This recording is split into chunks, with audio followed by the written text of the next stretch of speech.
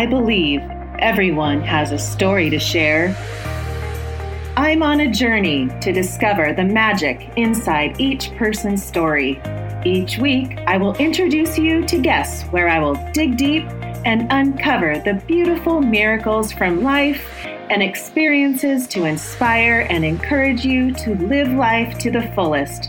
My goal is to give each guest a platform to share their lives with the world in hopes that someone will be inspired to take action and live life with passion and purpose. Welcome to the Uncover Your Magic podcast with me, Ashley Goner. Are you ready? Here we go. Welcome back to Uncover Your Magic. Today's episode was one that I was so excited about. He lives in Peru, and when we were getting ready to record it originally, he had to cancel it because of the Wi-Fi in Peru. Oh, and I was so excited. And you know me, when I get on these podcasts, I have done so much research. I've listened, I've read the books. And then I got this message, but he wanted to know when the soonest I could meet again. And so it was like 3 days after he said, sure. So I get excited again, read more of his books, go down, go deeper, which in turn, I always know that it's always perfect and it's always working. I'm not supposed to have interviewed him 2 days ago. So when I know that it's perfect, I'm wondering, I must need to learn more. And I have really, at that stage, had learned so much that I was so excited to meet him. So I had 2 more days in between that. And then I get on the interview and he tells me that after he realized that he didn't have Wi-Fi, he got an airplane ticket and flew to Lima, Peru, so he could sit in a hotel and have our interview. So I thought, whoa, I'm that special that you wanted to fly? And it was so sweet. So right away when he was telling me that, I was like, I knew this guy was something special. I had heard him on Aubrey Marcus, his podcast. And I know Aubrey has neat different guests and into the ayahuasca and, all that neat, tribal journeys and all that. But I saw him on there, and for some reason, I don't think I even listened to the whole podcast. I just went and asked him to be on the show because there was something about him. And I know you will feel the same way. Oh, he is so cool and such a neat story. But let me tell you about Hamilton. And his name's cool. Hamilton Souther is his name. So his focus is on the universal spiritual philosophy. He is bilingual in English and Spanish, and has a bachelor's degree in anthropology and has studied shamanism in California, Cusco, and the Amazon. Hamilton was given the title of Master Shaman by Alberto Torres Davila and Julio Lerena Pinedo after completing an apprenticeship under Alberto and Julio. He guides ceremonies and leads shamanic workshops in which he shares universal spiritual philosophy. There is so much to this man that even that intro doesn't do anything. And I could keep going, but I want him to come and explain to you what he does. He runs a retreat center down in Peru in the Amazon called Blue Morpho. And for sure, it's calling me. You'll hear our interview where I just know I will be there one day. Anyway, you will love Hamilton as much as I do. Before I bring him on, remember to go to my website. I have exciting things happening this new year, new programs, still my Raising Confidence and Magic Path. Now you can join at any time. You don't have to wait for my 8-week classes. It's ongoing. And I take clients. You can get a call with me. We get calls, call me, connect with me. It's just like, I want 2023. I want all the kids in this world to view life as everything's working for them and that they can be, do, or have anything. And when you realize that teenagers now, especially, need these tools when you know of a teenager and you see them struggling or, lost when they're trying to figure out their values and where to go, because I'm around that all the time I'm around the teenage group because of my girls, but it is so necessary, these tools, more than ever. And I want to help these kids. So there's new programs on my website. We can help these kids. We can help the parents. Even if you don't have kids, you can join my programs. But I'm excited about 2023. I just wish you all my excitement. I wish you all that excitement. Raise the vibration, like we're all going somewhere. We're all moving to this new dimension, and get on that carpet and let's go, because it's amazing and it's so fun to be there. And I want all of us to be on that carpet ride together. So without further ado, let's bring Hamilton Souther on to the show. Welcome, Hamilton. Hi, Ashley. Thank you so much for having me on the show today. Oh, thank you. Oh my gosh, all the way from Lima, Peru, in the Amazon. And, when I saw it was when you had your interview with Aubrey Marcus. And I just was kind of glancing at it was on Instagram. And I thought, oh gosh, I've been on this podcast journey for 3 years now. And I've interviewed people about ayahuasca and plant medicine. And so it's always been an interest of mine. But when I was listening to you, I go, oh my gosh, I really I'm drawn to you for some reason. I really didn't know. And I didn't really listen to it that long. That's the weird thing. So then I asked you, and you were so sweet to respond. We set it up. And then I start going down my Hamilton yellow brick road. I go, oh my gosh, Ashley, no wonder you were, like I always say, people, I'm called to them.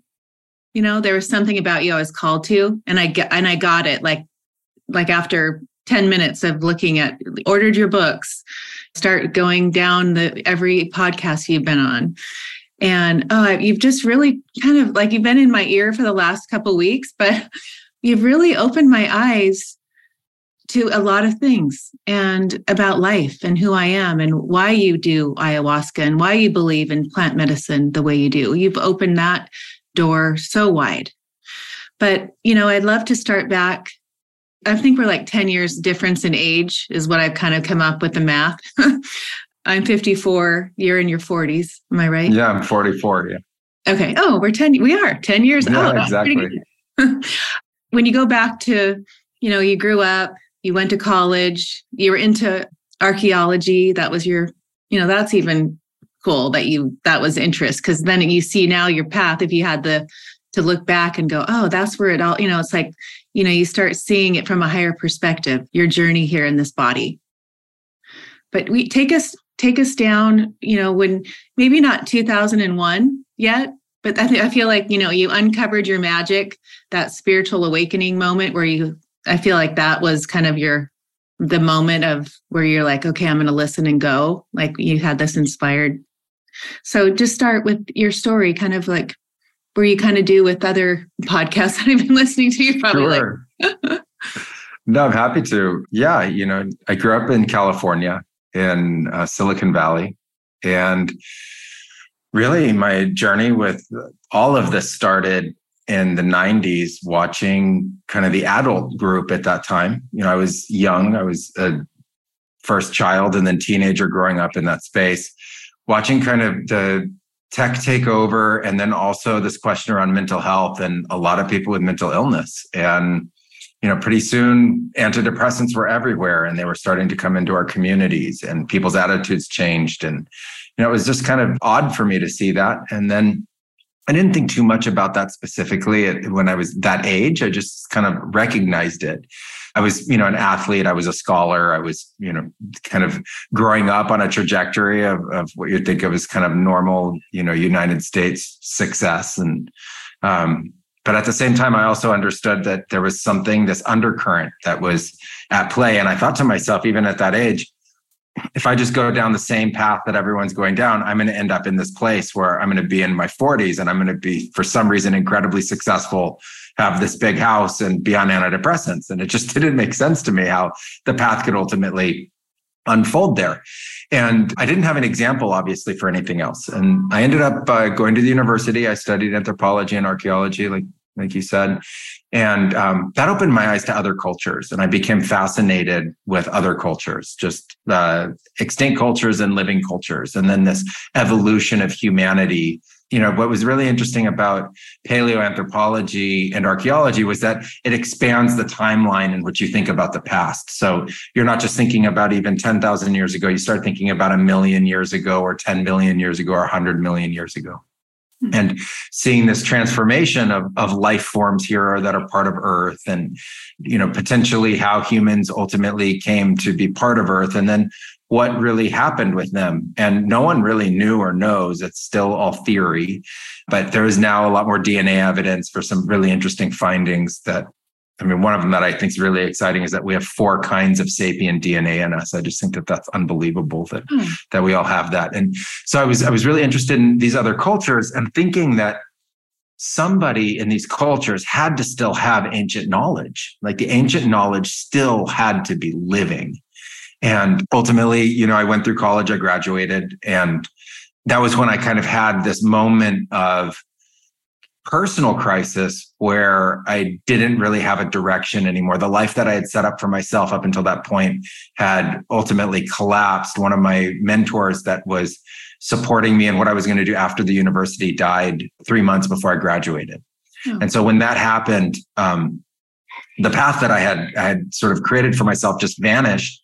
And I realized I hadn't taken the normal path. And so I didn't have the normal way of going about going kind of forward in life. And so that's when I had that watershed moment of not really knowing the direction to take and deciding to give my life to spirit, not really thinking that the response was going to be so dramatic or so fast. I honestly didn't think that within 24 hours of that kind of watershed moment that my entire life would change, all the way to leading up to being on the show with you today, So it's like, I honestly didn't. I didn't think that at the time, but it did come to that point where I had that moment where I was in a place of inner darkness and I didn't know where to go or how to go forward. Nothing really seemed like it fit anymore. I'd kind of seen through the veil, but there wasn't any guidance and direction. And so I did turn to Great Spirit and ultimately give my life to Spirit that night in my mother's kitchen. And, what happened right after that was this incredible spiritual awakening that ultimately took me down to the Amazon and into the early hands of ayahuasca. But when you say in your mother's kitchen, I haven't heard that place. But when you say you had the spiritual, you asked, what is that? Because I know you were into golf and you were athletic and you used a lot of meditation and mind work. And I get that because I was like a diver.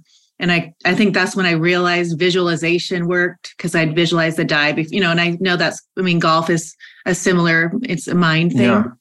What is that moment in your mom's kitchen? It was this moment where I honestly, I didn't know how to live anymore. My mom said to me, literally, if you don't want your life anymore, give it to Spirit. Oh. And so I didn't have any frame of reference for that. I had grown up in a scientific family. I didn't know what giving your life to Spirit even meant. And so, but there was something in me that just needed to do that. And so I literally just turned to the wall. It was like the wall windows. And in that moment, I just honestly gave my life to Spirit that day, not having any frame of reference for what Spirit even was. Had no beliefs in that time of Spirit. And I'd only heard about it. I'd only heard people talking about it, but I felt like I needed something. I needed something that was beyond the ordinary, that was beyond the known. And like within 24 hours, I was having then these really expansive states of consciousness. I was literally interacting with Spirit. Spirit was interacting with me. There was this great psychological awakening and opening that took place. And then this watershed series of synchronicities started to happen that I just couldn't deny. I had never had life experiences like that before. Other people who were also listening to Spirit just started to see me like a beacon. They would just come to me and it was unbelievable. And people would ask me questions they had never asked before. And I remember talking to a lady I had just met, and she just looks at me really funny. And she goes, "How have you been sleeping?" And I said, I don't know how you feel about this, but not really well. Like like I'm being visited all the time now. Really? And she goes, oh yeah, I know. Here's a book that you need to read. And she just handed me this book. And I'm not kidding. I opened up the book, and in the first 3 chapters, it literally spoke and was written everything that had been happening to me for the previous amount of time. It was like these unbelievably prophetic experiences were happening. And that just led me, deeper in down this rabbit hole of realizing that this was real, number one. Number two, I knew that no one else around me was having those experiences with me. And they needed further, investigation and going into them deeper and seeing what was really happening. And so that's exactly what I did. And ultimately, which is really amazing, within 6 weeks, I had been given the messages that I was supposed to go to Peru and that I was ultimately going to find people that were waiting for me there and that they were going to, initiate me into the mystic arts and the shamanic arts and the healing arts, and that would ultimately become my life. Yeah. I mean, even the word shaman, that wasn't part of your vocabulary, right? No, I did. I had only read about it, and it was nothing that I could even relate to. The concept of a tribal shaman, I hoped that they still existed. They were spoken about as people from the past. I always thought it was very interesting, the idea that someone could be tapped into this, this experience that was kind of beyond. But what was really amazing was as soon as this happened, I realized that I needed to turn to the shamanic as a way to try to explain what was happening to me. There was this deep calling. So that was ultimately the tradition that I ended up looking into. And then I experienced a series of events that was like remembering. It wasn't like learning. I would read books on it, and it was like I was remembering things inside of me that I already had tapped into in a way that I couldn't explain. And it was just awakening something that was deep within. And then I could actually perform the techniques that were described in these books immediately. So I could read a chapter in a book about journeying, and then I could go do it. I could read about a past life regression. I could do it. I could read about soul retrieval. I could do it. And there was just this deep kinship with the traditions and the practices that I felt. And then I was, like I say, hoping that there was still people who really knew the ancient arts and that were part of ancient lineages that I could somehow find, because at that time, the neo-shamanic revolution hadn't happened. There was really no trodden path about how to go find a shaman or, a plant medicine practitioner. It was just grab a backpack and head to South America and hope for the best. Yeah. Well, so I had this visual of you with this backpack. You listen to this voice tell you to go. So you listen and go. And then you get off of an airplane and you're just going to Google where to go. What jungle do I enter? Not even that. I mean, I did ask that same question, right? I would go into Journey and I would be in this deep meditation and trance state. And I would just say, how am I supposed to do this? And I would wait for an answer. And the answer was really simple. I was told to do a journey like that every day. And that every day I would be told what to do the next day. And that I would just follow that path literally day by day. And that at that time, I lost all notion of what the future would be. It was, the experiences I were having were so overwhelming. It wasn't like I could think of a 5-year plan or a 10-year plan or anything like that. Mm-hmm. And so I just would do this meditation, this, trance to connect with spirit and see what answers I had. And it really did just unfold just like that. Every day I was told exactly what to do. I would go and do it. And I was guided directly. I had a series of experiences that led up to it, but I was guided by a number of people I met along the path into the Amazon and ultimately into the hands of the guides that were the only ones that guided into the area of the forest where Julio lived. And then it was there that I had my first ayahuasca ceremony. And it was in that ceremony I had the visions that that's where I was going to live and train, which made no sense to me because it was, uninhabited forest other than 8 families that lived along this little bit of forest. But it turned out that one of those groups was Julio Llerena Pinedo's group in his house. And he was a 85, 86-year-old elder who was considered one of the master vegetalistas or shamans in that area. What's coming to me now is I'm sure you've done past life regressions. You've been a shaman in many lives, right? That's why you're pulled there. That's why everything was so natural and it was just a remembrance. Yeah, I have connection. When I do those kinds of experiences, I always go back to pre-tribal societies. I always go back to real deep connections with cave people and, very small groups and like very, very long in the past. So, hundreds of thousands of years even into the past is sort of where I end up going. And yes, I see all different kinds of shamanistic practices and am part of them in some way. Yeah. I mean, even that you were drawn to archaeology, that shows that you're, I have children, so it's interesting, teenagers. And I always am like listening to what they love, and I'm thinking, I wonder they're on the crew team, the rowing team. Paige, they both are, but the oldest one found it first. And I thought, I wonder if she was on a boat in a past, like she just got on that boat and loved it. I'm like, where did that come from? But it's so neat to see as a mom, like, because I know, like, listening to your story and what you're drawn to, and then where it leads you to, and why, because it's a remembrance of something from a past life. Okay, so you're in the Amazon, you've done your first ayahuasca ceremony.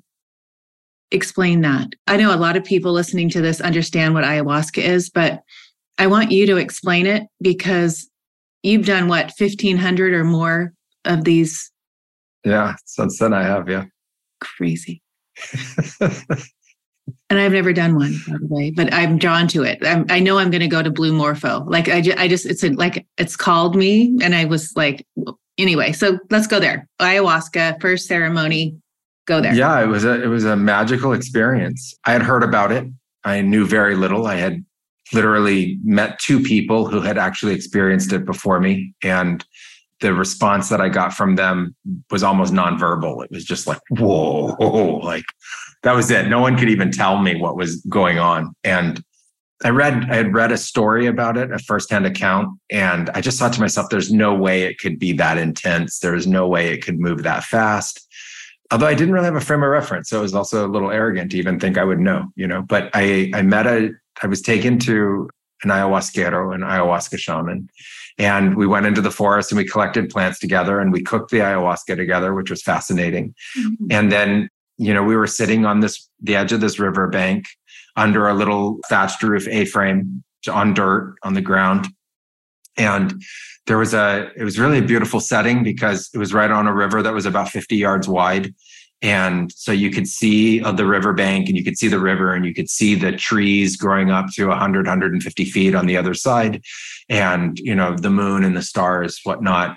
So we sit down and we have the ayahuasca there and he pours me a cup of it. And I probably had somewhere between 4 and 6 ounces, I would think. And I wasn't sure if I had been given enough. I didn't think I had probably been given enough. I had no idea. I just drank it. It didn't seem like it was that much. And it went in. And when it went in, I felt like something like the kind of home. It just hit me like, this is so natural. I thought to myself, I don't understand why anyone purges from this or throws up. Like, why? It just felt so good in my body. It felt like something had, like very natural had happened. And I was just sitting there for the first, I would think 15 minutes. And I kind of felt a warming go through the body. There's this kind of relaxation that you experience and a kind of warming. It goes down to your feet. You feel it. And then pretty soon I was feeling a little odd, I have to say. Like I felt like something was definitely odd. And I started to look around and looking around was different. It's hard to explain how. It was just different. I realized like, okay, something's happening.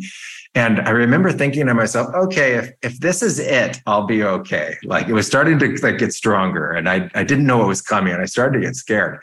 And I thought, okay, if this is it, I'll be okay. And in all honesty, it didn't stop getting stronger for another 4.5 hours. Oh my gosh. So the shaman starts to play this rattle that's called a shakapa. It's like a leaf instrument. So it's like hundreds of leaves that makes this shik sound. So it goes shik, shik, shik, shik, shik, shik. And I start looking around and I see these little pixelations of light everywhere, like in the air. They're just in the air. The air becomes alive. The air becomes like stardust everywhere. And it just gets stronger and stronger. And they start to move with the rhythm. And then from them, they started to form all of these really dense and very intense, colorful geometric patterns. And it was not like looking at like the shape of the wallpaper behind you or, a 2-dimensional drawing. This was through the air itself. And it started to intertwine and interconnect absolutely everything. And they were moving with the chants of the shaman and with the sound of his shikapa. And at that point, the nausea started. I mean, it started to get like the whole world was starting to kind of warp and move. And then the nausea started, and I started to purge, and I threw up, and I didn't think much of it. But when I purged, everything just burst into these unbelievably strong visionary experiences where I saw unbelievably bright white light. And then I saw all of these colors and kaleidoscopic imagery going in all directions. And it just sucked me in. Like I just got sucked into this alternate state and this other world. And I lost absolute contact with the physical world around me. It was gone. Like the geometric patterns were gone. The sound of the shaman was even no longer there anymore. And I was completely in an alternate state in reality. And I was definitely not okay. Like I was not in a stable state with that.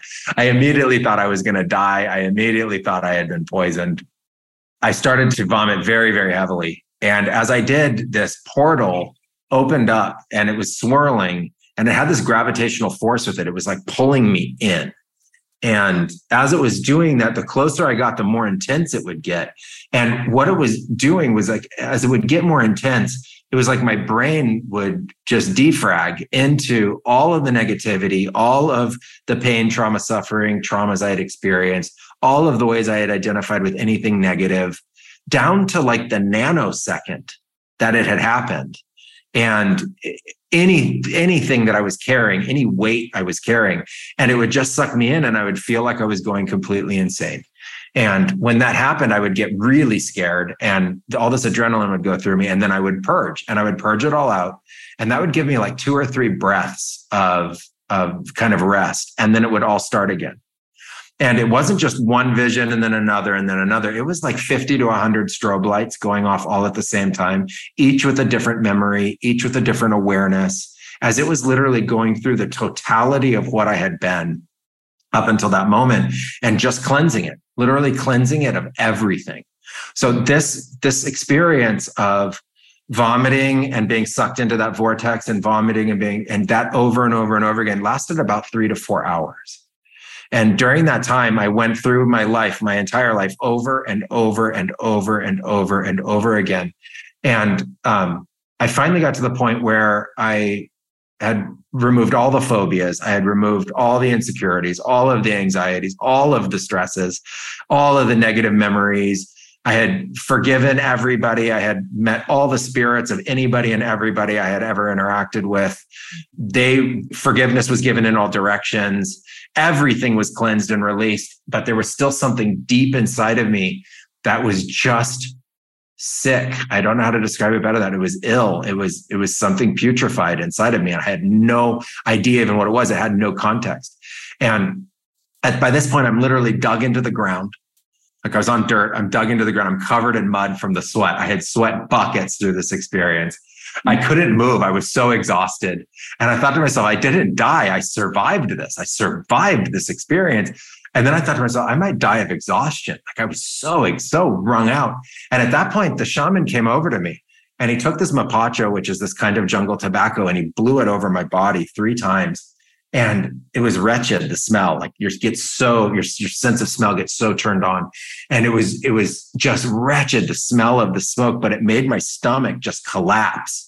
And I felt literally hands like walking up my esophagus like this, just walking up my body. And then this huge purge came like a dry heave. And I felt something get lodged in my throat, and it ultimately came out of my mouth. And it was a physical object about the size of a small lemon. What? And it was gelatinous. It was like the shape of a lemon. You couldn't see through it. It held its shape and form. It was absolutely neon green, and it glowed and it pulsated. And it came out physically. It was on the ground for about 30 to 45 seconds. And then it started to dematerialize into the ground. And it left a stain of it there. This was an actual physical thing. And when it came out of me, that illness was gone.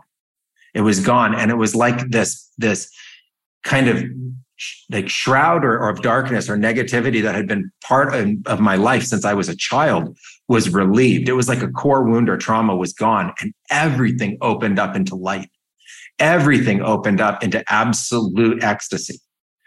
Every single possible color, known and unknown, became brilliant and bright. White light was everywhere shining. The presence of source and divinity had flooded the space. There were every kind of spirit, from nature spirits to astral spirits to angelic spirits were there.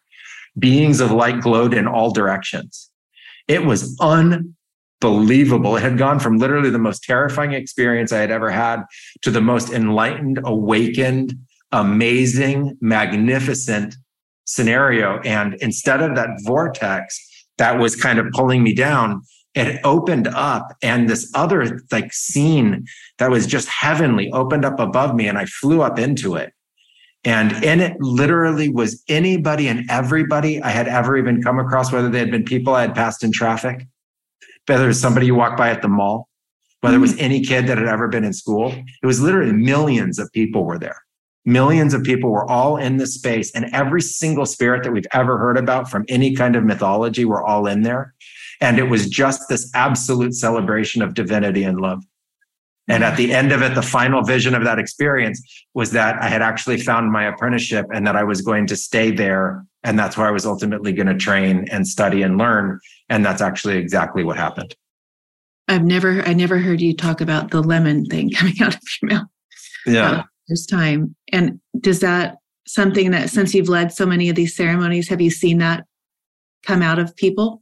Actually, very interesting. Just this last month, we had 2 guests that actually purged physical objects similar to that. Yeah, it doesn't happen all the time, but actually a physical, glowing kind of object came out of them. And kind of physical manifestations of purging is pretty common. It can happen, I would say, pretty much in every retreat, of different kinds of sort of psychomagical / psychosomatic physical manifestations ultimately coming out of somebody and being part of their experience. Yeah. And having the same, like where it opened up everything after that happened? Not for everybody. A lot of people open up into really kind of very deep source experiences. That was sort of like a pretty, I think, unique experience that I had in that moment. But just as an example, like out of like 25 people last week with us, all report having had direct experience of source, like full on direct interaction with source, and of, in that kind of unconditional love and divine bestowing of healing and well-being upon everybody.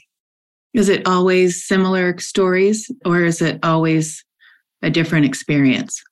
I think very different, but now over the years, after hearing thousands and thousands of them, there are some similarities. Like many people see light.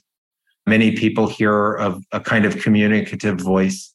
Many people experience just a kind of unconditional love that you can't put into words. Once you experience it, it makes sense why people called it unconditional love.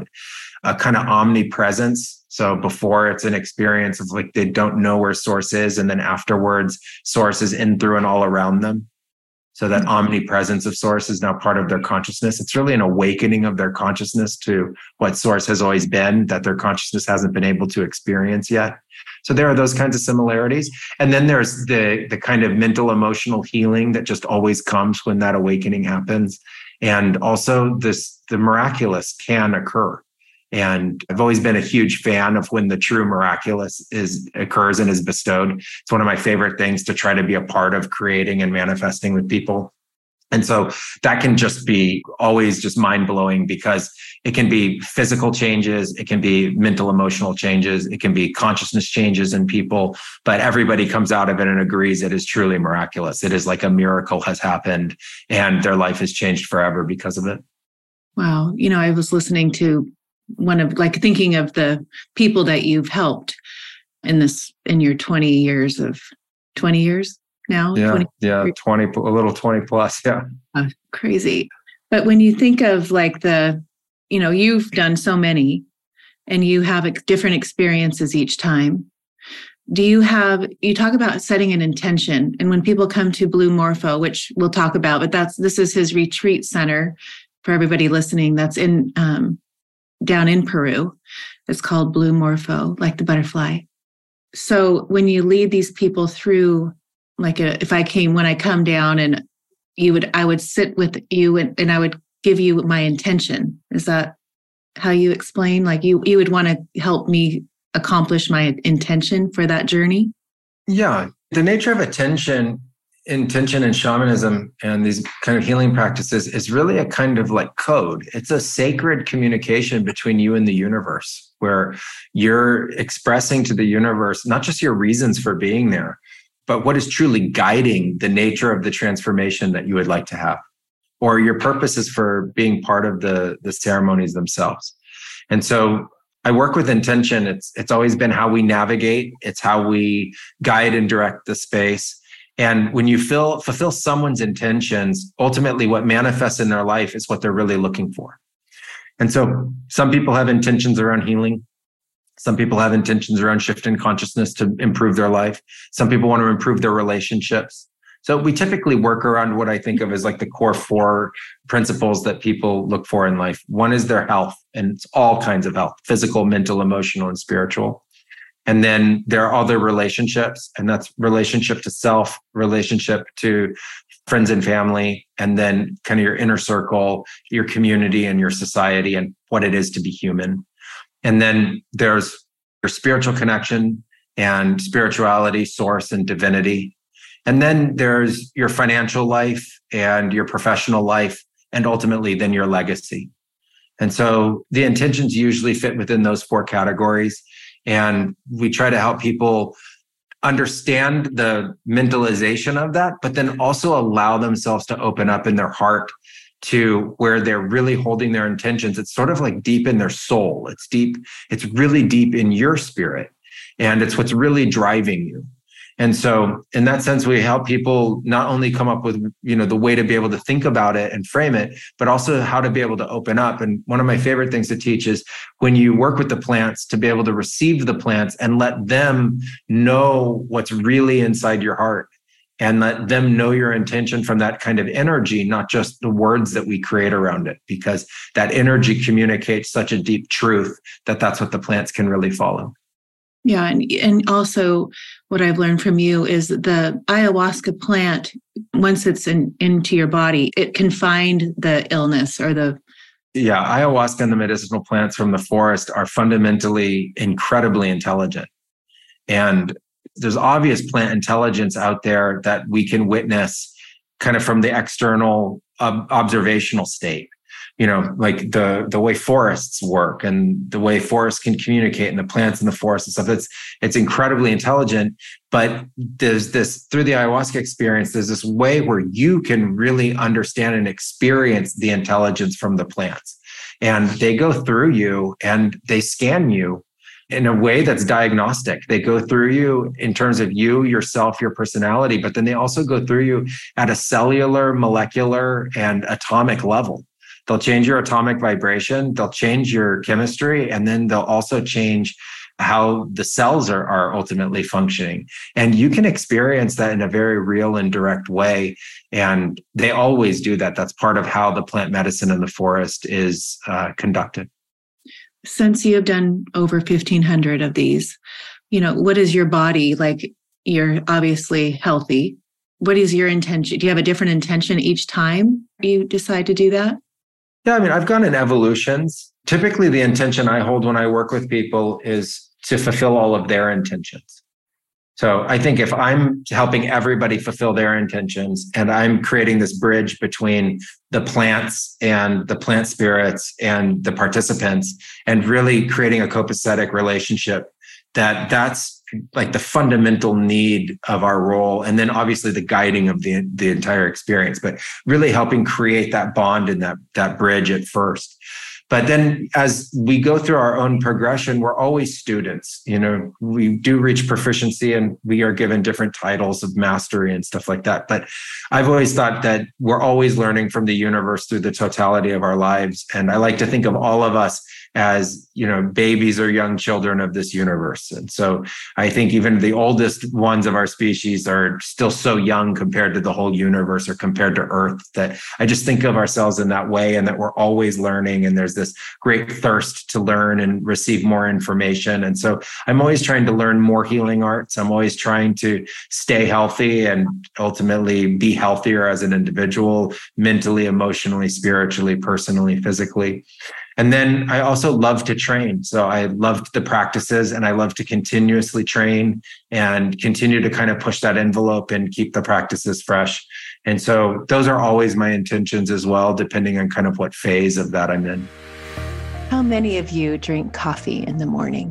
I know most of you do, or if you don't, it's because you have found an alternative to have instead of coffee because of the side effects coffee may have. I have been drinking Four Sigmatic for the past 3 years because I realized its ingredients were much healthier than just the regular organic coffee I was drinking. Four Sigmatic helps people achieve wellness with the world's most nutrient-dense ingredients. It enhances focus, boosts your mood, and even supports your immune system. It is mixed with functional mushrooms like lion's mane and chaga. These superfoods are some of the most studied wellness-supporting supplements on the planet. Try it risk-free today, and if you don't love it, get your money back. Go to go.foursigmatic.com/uncovermagic and receive 30% off your order when you use the code UNCOVERMAGIC. You talk about death, the way you describe it. And, you were talking in something I was listening to that, if you were given 3 months to live, you would do ayahuasca every day.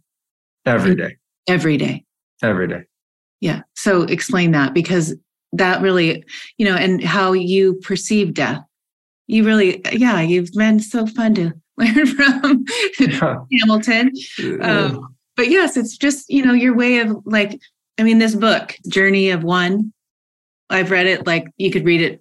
I've given it to people, but you could read it, and I've read it over and over. But it's what I feel like those sentences are, because it's so easy to read, are things that you've been taught through your ayahuasca journeys, right? Correct. Yeah. Death is a phenomena, and fundamentally, I don't believe in it in the way that people have framed it. I think that we've been given a mythology and a series of beliefs about it, and no one really knows, and that you have to live this life to its conclusion. I transcended the fear of dying through having near-death experiences, but then also realizing that all of my ancestors, from the very first humans until now, have completed that process. And if they could do it, I know I could do it too, and that it's natural, and that there's literally nothing to fear. And then I went from that notion, which was actually really interesting, because the ayahuasca taught me that I needed to actually grieve and mourn my own death and the death of the loved ones around me while I was still alive, literally right then when it gave me the lesson. And so then I actually grieved everybody. I've already grieved everybody. I've been through that entire process at the deepest level that I could, so that I understood that I could celebrate their life, not be sad over their death. And then I realized that death wasn't an ending, but it was actually a beginning. And it was a natural kind of transformation, and that the physical body has always been made of earth, and it's still made of earth. And what's really interesting about the physical body is that our physical bodies right now are made of matter that's over 13 billion years old. So what makes up our body is over 13 billion years old, while my consciousness in this body, as this body, has represented 44 years, and you 54 years. So we share this matter of this earth that's billions of years old, that's been churning and changing for these billions of years, ultimately to be able to create this vessel that I think is truly sacred and miraculous amongst all of us.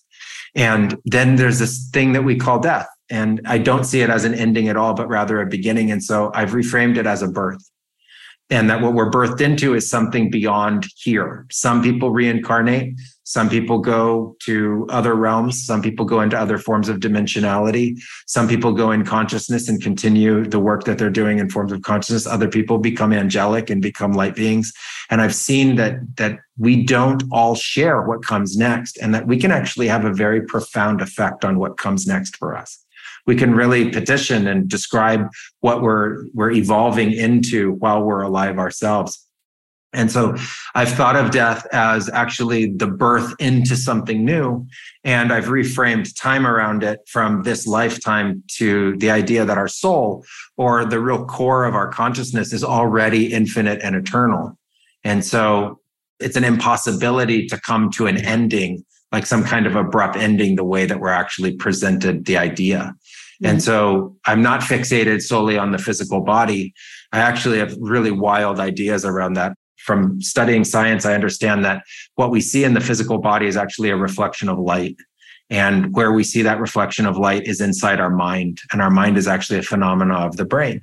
And so what I'm seeing isn't really outside of me. What I'm seeing is the image of it is actually being created by myself, by my mind. And it's a stimulation of the optic nerve and stimulation of the brain itself. And so when I see you in something like ayahuasca, you're actually a multidimensional field already. You're already typically 3, 4, 5 times the size of your body. You're already all these different colors of rainbow and incredibly different, like multicolored light. You're already in this field of consciousness that is both supporting your life and also creating your awareness of it. And so I believe that that's something that we naturally transcend into, and that what comes beyond this experience is actually something magnificent. And so if I had 3 months, I would just want to prepare for that. I would want to prepare for that moment and be fully embracing of it so that I can like really absorb what that experience is. And I always thought the experiences that you have in this life just once are the ones that are most impactful. Like we're only born truly once in the physical body sense. Like that birth is only once. Like other things we do, kind of what we think of over and over in terms of an activity, but that birth and then that death, which I think is also birth. So like this other kind of birth is something that I think is so sacred that I would want to be fully prepared for it and fully embracing of that moment. When you had your near-death experience, when you had malaria, I wanted to ask you about that. Is what you just said a minute ago was we have the ability, even in this life, to pick where we go next in our next birth. And when you just had that feeling where you almost could say, well, I'm going to tell Source, I'm not done yet. So will you explain that? Yeah, it was an amazing experience. It was truly phenomenal. At first, it was very odd because I didn't know what was happening. And I didn't know at that time I had malaria. But what had happened was that the malaria had incubated in my blood, in the red blood cell, and it had actually burst the red blood cells. And so I didn't have enough red blood cells to carry enough oxygen anymore to keep me, quote unquote, alive. And so even though I was breathing normally or even gasping for air, I wasn't actually able to be oxygenated enough. And little by little, I just felt organal systems shut off. And then I went. And that was it. I was just, it was time to go. And I went. And what came next was just the most amazing series of experiences. I was fully aware. I was fully conscious. There was no negative sensations. There was no fear. Everything that had been my life up until that point had all come apart and was all spirit. It was all energetics. It was all the material world had become energetics. My life had become energetics. My family was energetics. The history of the universe was all there. It was all energetics. And I started to go through it. I was navigating through it and kind of just coming to terms with it all and being okay with it. It was like, there wasn't any problem in it to have to get over. It was just recognizing it and being grateful for the experience and then kind of moving on. And then I found myself in a tunnel of white light. I saw this bright white light and I was going towards the white light, and it seemed to take an unbelievably long time. I don't know why. It just seemed like it was long time, like years, it seemed like, to be in this experience that I was going through this and it was just happening. And when I got really close to the end of the white light, and it didn't have any context, it wasn't like, oh, that's Source or that's God or anything. It was this brilliant white light, but I knew that I could communicate with it, and I knew it was intelligent, and I knew it knew me. Like it knew me for sure. It was there waiting for me. And when I got really close to it, but maybe it was like 20 or 30 yards away from it, I realized that I was dying. Like I realized all of a sudden in that moment that I was really dying and that it wasn't time for me to die.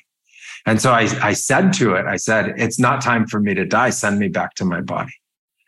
This is not time. Like there's so much more I have to do. And it was incredible. Like this sort of circular white light that was there turned into this form, like it could catch me. It had depth to it. It was concave and it was kind of thicker on the edges, and it was massive and it was powerful, and it came right out of the white light, and it just swallowed the totality of me. And when it hit me, it was very intense. There wasn't physical pain because there wasn't physical pain to have, but if you could scream and if you could feel pain, you would have. It was very intense, but just the impact of it, I remember being so forceful. And that whole space that took like years was now seconds, and it just rocketed me right back into body. It just went boom like that. And I was back in body and I was conscious. And it was at that moment that I realized that I needed to get medical attention immediately. And that was a really interesting experience because there were other people in the room and they thought I was dead. Right. And they were crying and hysterical that I had died. And they were saying, oh my God, what are we going to tell his mother? What do we do? Who do we call? You know, like, he's dead. He's dead. And I tried to tell him I wasn't dead. I said, I'm not dead. I'm alive. And then that scared them worse. Right? Sure. That totally scared them worse. That no, I wasn't dead. I was alive. They're like, it's a miracle. He's alive. But what happened? Who is he? You know, he came back from the dead. And so I had to calm them down enough to actually get me to a taxi, and then from the taxi, get me to the hospital. Oh my gosh. Yeah. When I was listening, I was in the hospital room when you were describing that story and I was seeing everybody and crying and what that experience would have been if I was watching you. You know, it's like, wait, you're dead. You know, like I'm so confused. So in this book in the Journey to One, you know, you talk all the different subjects, and the one that really I wanted you to explain was time. Mm. The universe has no time. Everything starts now, and memories are now. They are not in the past. Those are the two that I wrote down just because that was like, I really had to sit there and ponder those two. Could you give me your perspective on time? What you've learned in your journey? I mean, what you've learned from Source. Yeah, time's a phenomenon. It's a kind of dimensionality. It's an aspect of the universe, but it's not what we think of. So when I wrote that there is no time in the universe, what I meant is like the idea of time passing, the idea of 60 seconds to a minute, those kinds of concepts. Those are concepts that we created, and we created tools and technology to represent it. And so it's very real for us, but it's not fundamentally factual to the way time really is. That's a measurement of time. And time is like I say, it's a phenomenon. So we've given the word time to it, but it's a state of the universe, and it's a kind of infinity. It's the infinite state of the universe. The universe never goes away. It's always. And by always, I mean all the ways that it is. And it also never repeats itself. And so when we have a memory, we're referencing something that we relate to in terms of the past. It gives kind of a linear context to our life, but it's actually a quantum rearrangement of everything that's actually going on right now. And so our brain is creating the memory. It's using quantum and energy and subatomic to be able to do that. It gives perfect context to life itself. It's a perfect linear nature of journey for us, and we can relate to it, but it's only something that we're relating to. It's fundamentally no longer part of the universe. The universe has taken all of that experience. It has already reshaped itself. The quantum has already changed in terms of which quantum particles are where, et cetera. And it's constantly reviving itself in terms of this creative force. And the universe creates in real time. It wasn't created. It's creating. It's creating what's happening right now.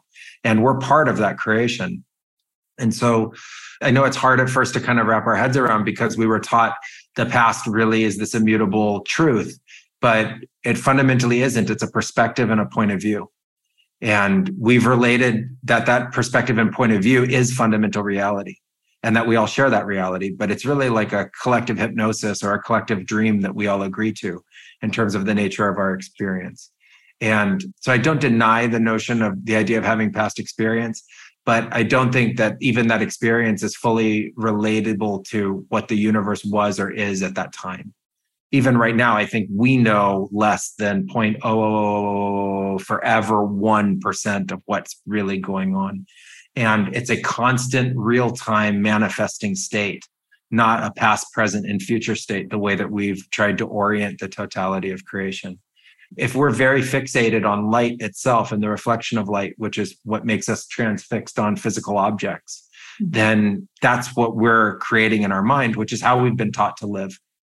It's how we navigate the physical world. It's why we don't run into things and stuff like that. But the Western world has made us, the Western organization of life has made us fixate on it all the time. And so we're basically constantly walking through a kind of maze and navigating a kind of maze that of our own creation. And so we're hyper fixated on the physical. When we go into altered states of consciousness that are much more open than that, we actually move through this linear fixation on time, and time just becomes part of the field. And like I say, it's not even eternity the way it gets described. It's actually representative of the infiniteness of the universe, and that infiniteness of the universe is truly permanent, and it equates to source, and it's a real-time form of creation that's taking place right now. Wow. And let's talk about that, what's happening right now, because first of all, you've had this retreat center, the Blue Morpho, for what, 15 years?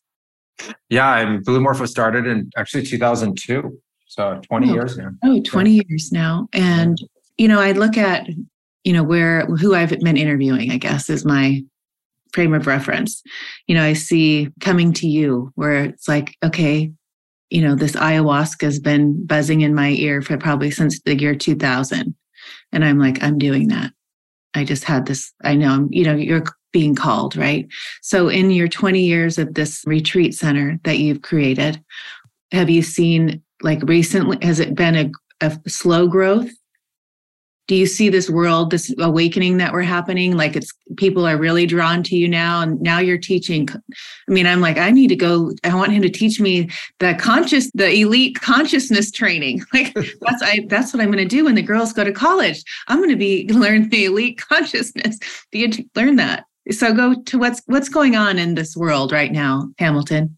Well, I think what's happening is a tremendous awakening is taking place, and the sacred plants of visionary plants are part of it.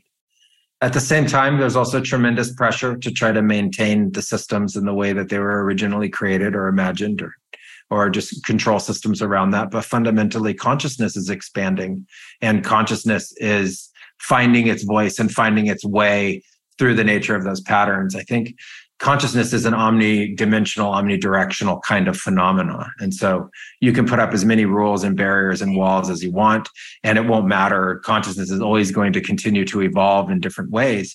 And so, ultimately, that's what's happening. The sacred plants and the visionary plants are growing in popularity. There's a tremendous psychedelic renaissance that's happening in the world right now.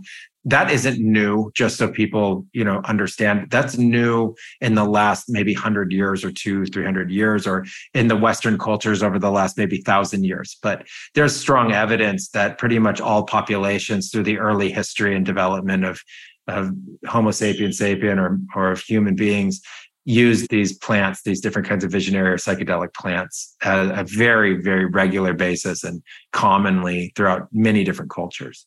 So I think we as a species have been utilizing these plants all the time whenever big advancements in consciousness are about to take place. And we're on a horizon right now. We're on this event horizon, which is really interesting, where science has expanded, and mathematics, sort of a universal language of science, has expanded so dramatically in the voracious capacity of using computers to model and simulate and understand in the last 20 years that it has accelerated our understandings in ways that has really brought this convergence of biology and synthetic biology and chemistry and machine learning and computing and quantum computing and AI and all of this stuff together at the same time. And ultimately, what's fueling it is consciousness. Human evolution and innovation is fueling this sort of greater tool that we've created. And so all of this is part of this great awakening that's taking place and this great shift that's taking place. If we focus on the negative, we're not going to see it, because that negative is kind of so bright. It's just so overwhelming, and it makes us scared, and that makes us so small in our understanding. But when we shed that and we look at what's really going on, we're at this event horizon that within the next 10, 20, 30, 40, 50 years, we're going to cross, which I think is where science and the core philosophy of science and the core philosophy of the world's religions and the core philosophy of the spiritualities and even philosophy itself ultimately come to this intersection or unification point, and a great awakening, a great watershed of intelligence takes place, and that we're actually really right on the cusp of it. And it's tremendously exciting. And I see that, things that I've been interested in, 20 years ago, like ayahuasca, no one was really even talking about in a way that could be shared. There were different groups, small groups doing this kind of very quietly. And then we were one of the first groups to get, global publication about it and about the work that we were doing in a positive way. The neo-shamanic revolution happened, which was a reawakening of interest in the shamanic cultures and tribal knowledge from around the world. That took place from 2006 to 2010, 2012. The psychedelic renaissance has started and has been going on, which is this tremendous desire in people to really take back the control of their mental health and well-being, and also use visionary plants as a way to accelerate their growth and optimize. And I started talking about that in around 2007, 2008, like this can happen. Even the book, which was written in 2005, 2006, says shifts in consciousness. I was talking about shifting consciousness, utilizing these experiences to really optimize and improve not only our understandings, but also our lives, like the experience of our lives itself, this incredible way to optimize through this. And so I've actually seen that branching out and growing through the world over the last 20 years. And it's something I'm actually truly grateful for and very hopeful for. I look at, when you say up to 50 years, we'll see this transition. I look at what you do when I visualize where you live and doing the plant medicine. We'll all be doing that. I feel like we're going to be growing our own food. The medicine's going to be our doctors. Like that's where we're going. That's how I visualize it. That's like when people say, oh, we're 5D, we're the Earth's in a fifth dimension right now. We're just, I see that. I visualize, communities like what I visualize you living in, us all living like that. Do you? I think that there's going to be this great evolution on what we think of as urban environments. We get born into these environments and we don't really think that the historical context for them is so short. I don't think they're going to last very long. They're takers from the environment to be able to sustain themselves. And I think ultimately that the earth out-evolves that faster than the kind of continued growth of that.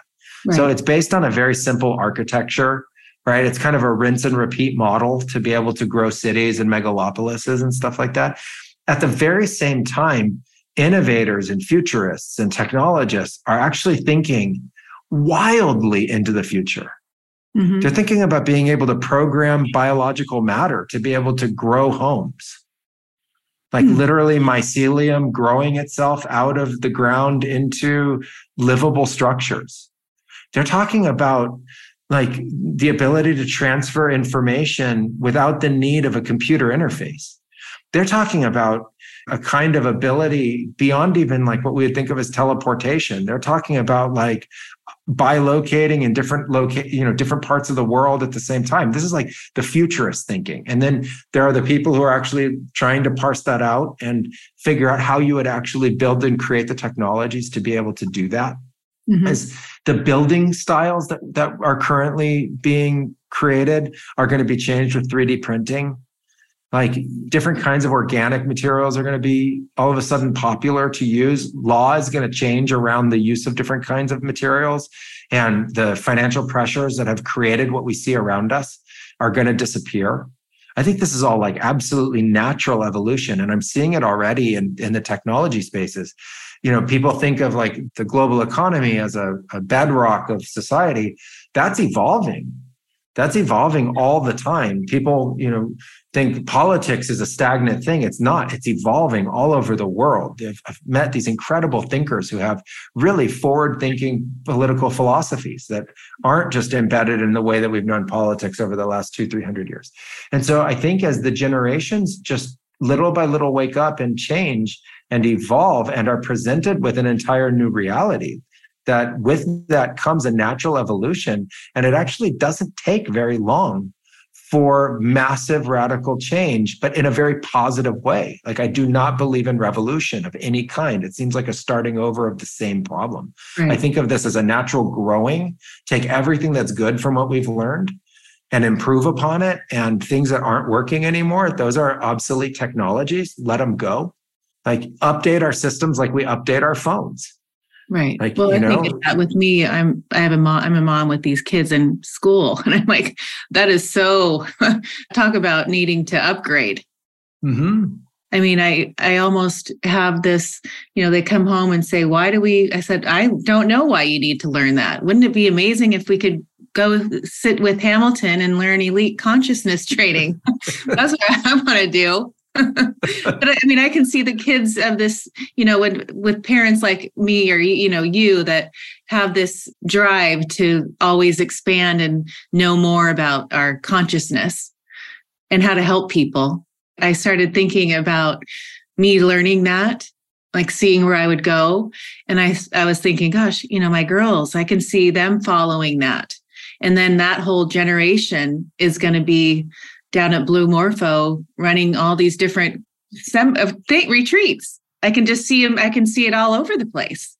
Well, I appreciate that thought. I mean, I would love to think that consciousness would become really interesting to people and that we would understand that there's something about existence that's much more important than just utilizing it for our concepts right now of personal gain or social role. I think there's this moment where that's really interesting. I mean, going from, where you're born into a family and that you have to do what your family does. That was 5, 6, 7 generations ago. Then choice started to show up. And then specialization started to show up. And I don't think any of these things are good. I just think that they're a natural change and evolution. And pretty soon we come along and we're like, hey, we've actually figured out how to live. We've figured out how to maintain economy. We've figured out how to provide food, medicine, and basic goods and services to everybody. We figured out clothing. We figured out where you need to live. We figured out how to be in balance with the environment. Now we can turn our attention to like really amazing things like who we are and what is the miracle of life itself and why we've been incarnated and what we're doing with that. And those are all the consciousness studies. And I feel very blessed to have been able to dedicate a huge portion of my life to the consciousness studies. And I think that that's going to become really interesting to people, especially when they realize that it's a way to really broaden someone's experience in life. Like when you awaken your consciousness, you also awaken your innate intelligence, you awaken your capacities, you awaken your talents. And then you have that as now, all your abilities to be able to express yourself and to be able to use them in life. And I think people will use it for innovation and people will use it for change. And I would love to think that we could be a small part of a really great expansion through the world that would be about consciousness and about how important it is as a foundation for where we're going as a species. Mm-hmm. At Blue Morpho, when you run these retreats, do people come back over and over again? Is that how, do they keep wanting more like you? Like, I want to keep expanding my consciousness? There are people. Not addicting like as an addiction, but the way I think, like if I love something and I see the benefit, I'm going to want to go there and do it over and keep expanding and seeing things differently. I think what's really coming in the future is the Blue Morpho Academy, and we're in the process of creating it right now. There's a lot of people that come on multiple retreats, and then often, funny enough, in their life, they get a tremendous amount out of the retreats, but then their life starts to take on a new shape and form that actually limits their ability to come. Like many people form families and then all of a sudden have, young kids, and they just literally don't want to spend a minute away from their kids, when their kids are really young. Other people start new careers and then they're in the process of being in a new career and things like that. I've had many relationships that have continued and endured through the entirety of our work. So I've been able to see this evolution go on with people that have been part of our community for 10, 15, even 20 years. I think what naturally happens is that there's, and like you say, an addiction to learning and to growing in your consciousness. And there's also lots of other practices other than just the use of medicinal plants and these kinds of plant ceremonies for that. And so I've also watched a lot of people experience what we do and then also do different kinds of meditation practices or explore other cultures as well. The Blue Morpho Academy is really about providing people an opportunity to learn and be able to continuously learn and grow within our community and be able to explore the consciousness arts, explore plant medicines. And we're going to be the first truly all-encompassing plant medicine certification program so that you can be certified as a sitter or a coach or a practitioner facilitator. And so we'll have these 4 levels within the academy so that we can actually start to train and teach people so that they can safely and professionally share these kinds of medicines and or standardized information about them with other kinds of people around the world. Where they would have to be in Peru or in somewhere where they could be right there and go cut the ayahuasca branches? Is that something where people can come up to the States and be a sitter and have these ceremonies? Yeah, no, it's ultimately now, a global movement. And so there's going to be online training and there will be online coaching and guidance associated with that. And one of the first things we really want to tackle is just how do we talk about this?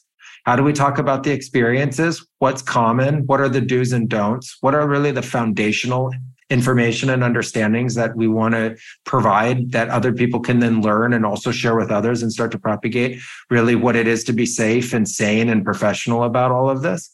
And then from there, there's actually movements into each additional layer. If you want to coach, you could do that all over the world. There's going to be so many people who are in the life coaching industry and their clients are going to be utilizing psychedelics or plant medicines and are going to need coaching afterwards. And it's part of the integration and implementation programs.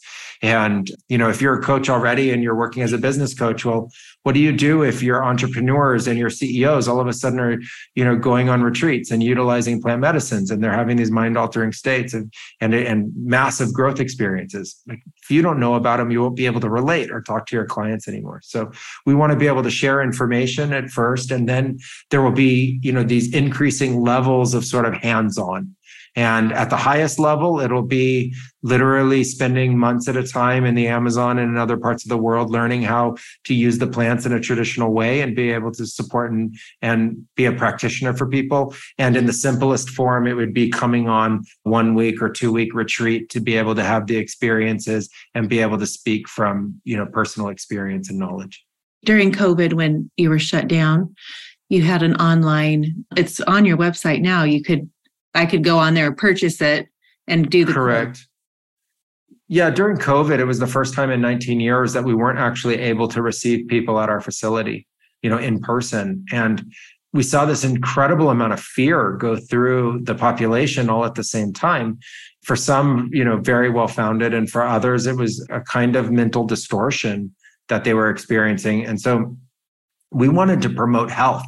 We saw that what was being promoted through the health systems was this kind of like way to try to stay away or protect yourself. And we just didn't see that as being a viable mechanism for this kind of airborne illness, And so what we decided to do was really try to teach people how to stay healthy, especially healthy during quarantine, when we had a lot of our personal freedoms removed during that time.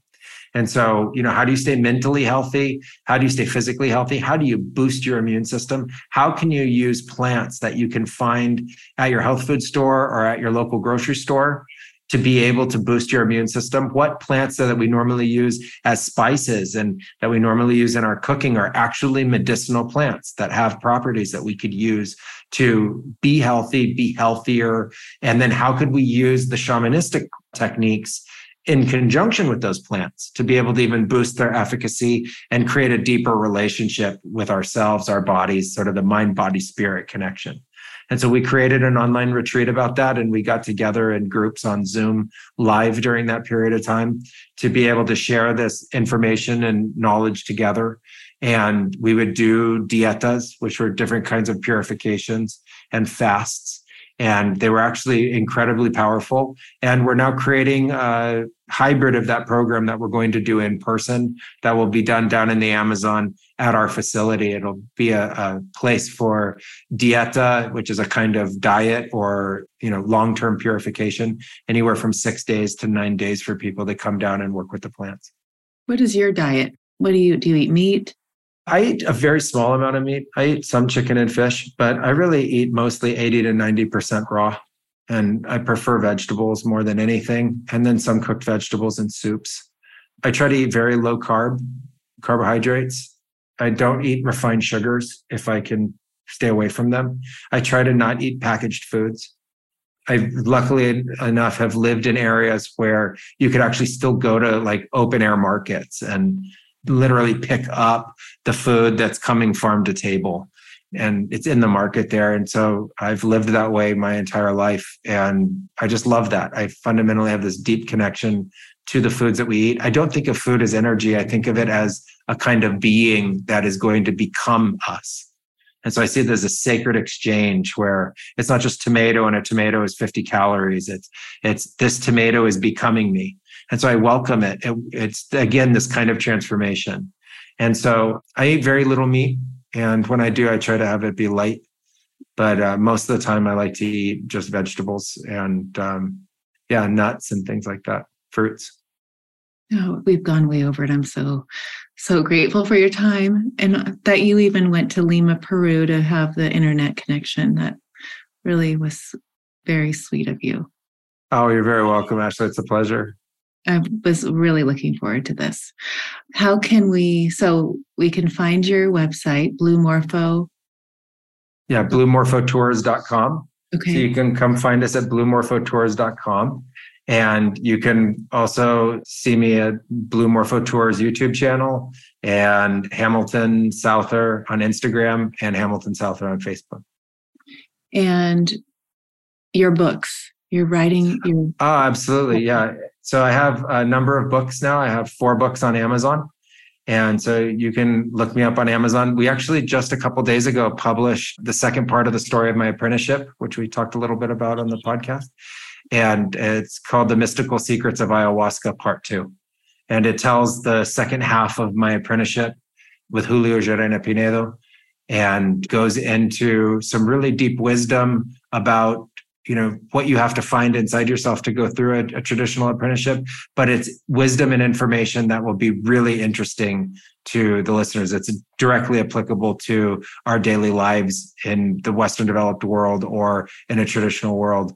And so I think it's very exciting. It chronicles different stories that I went through, different kinds of healing stories. There's a story about the first exorcism I ever had to do, and the story about healing indigenous children and some of the different tests that I had to go through during my apprenticeship. So you learn about what it takes to never give up and to always stay the course and to follow the path of medicine, to follow the path of heart, and how we can apply those techniques into our normal daily life.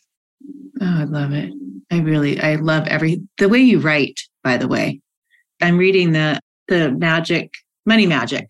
What would make you write a book on money?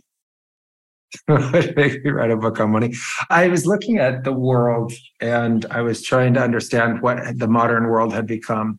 And I realized that the number one ritual that is happening right now is the exchange of money. This ritual that is always taking place in exchange for a good or service. And the unit of measurement is the money that goes between everybody. And that to me looked like a consistent ritualistic behavior that was now normalized in terms of what we thought of as finance and personal economy. And I looked at the spiritual people of the world, and most of the people in the social hierarchies, kind of middle class down, actually spend the entirety of their time fixated on money. They can't ever get past that day-to-day necessity. And one of the things I wanted to do starting about 7 or 8 years ago was try to find ways to impact the larger social problems that we faced as a collective, as we faced as a global population.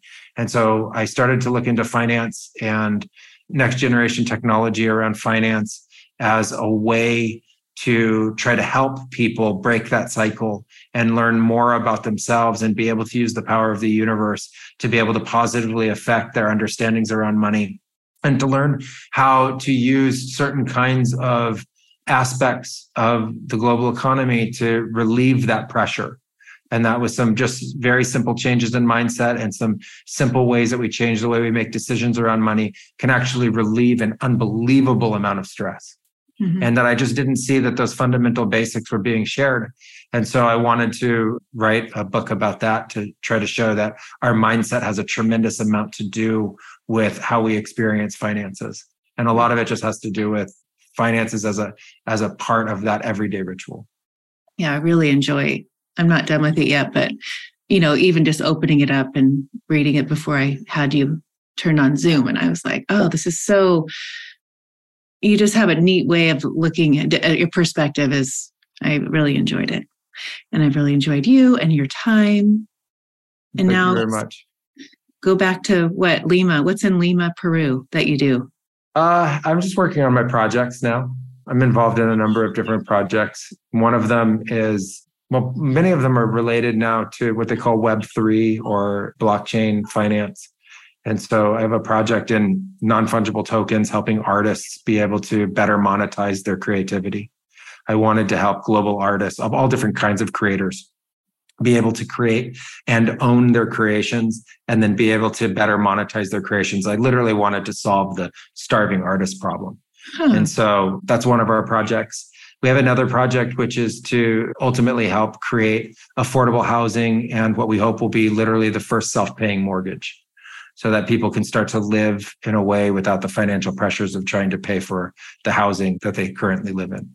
And so I'm here working on those projects. It's an exciting time. I'm kind of doing a year-long process of sort of unwinding the year and also making the plans for next year and trying to relax a little bit, and also enjoying the good weather. It's been unbelievably beautiful the last few days. Oh, good. I know everyone else is freezing, and if we're supposed to be 80 degrees tomorrow. It's I'm in San Diego, by the way. Oh, amazing. But for Christmas, right? Anyway, thank you, Hamilton. I've loved you're very welcome. Minute of it. And you won't be leaving my ear. I will still be, and I'll be reading your books, and I can't wait to get the two that you just put out. So thank you. Oh, thank you very much. It's been a pleasure speaking with you. Thank you for listening to the Uncover Your Magic podcast today. If you were inspired by what you heard today, please share it with a friend. And if you haven't already, please subscribe, rate, and review this show on your favorite podcast player. If you would like to connect with me with any questions, comments, or feedback, please contact me at the Uncover Your Magic website. Thank you so much for listening, and don't forget, always look for the magic.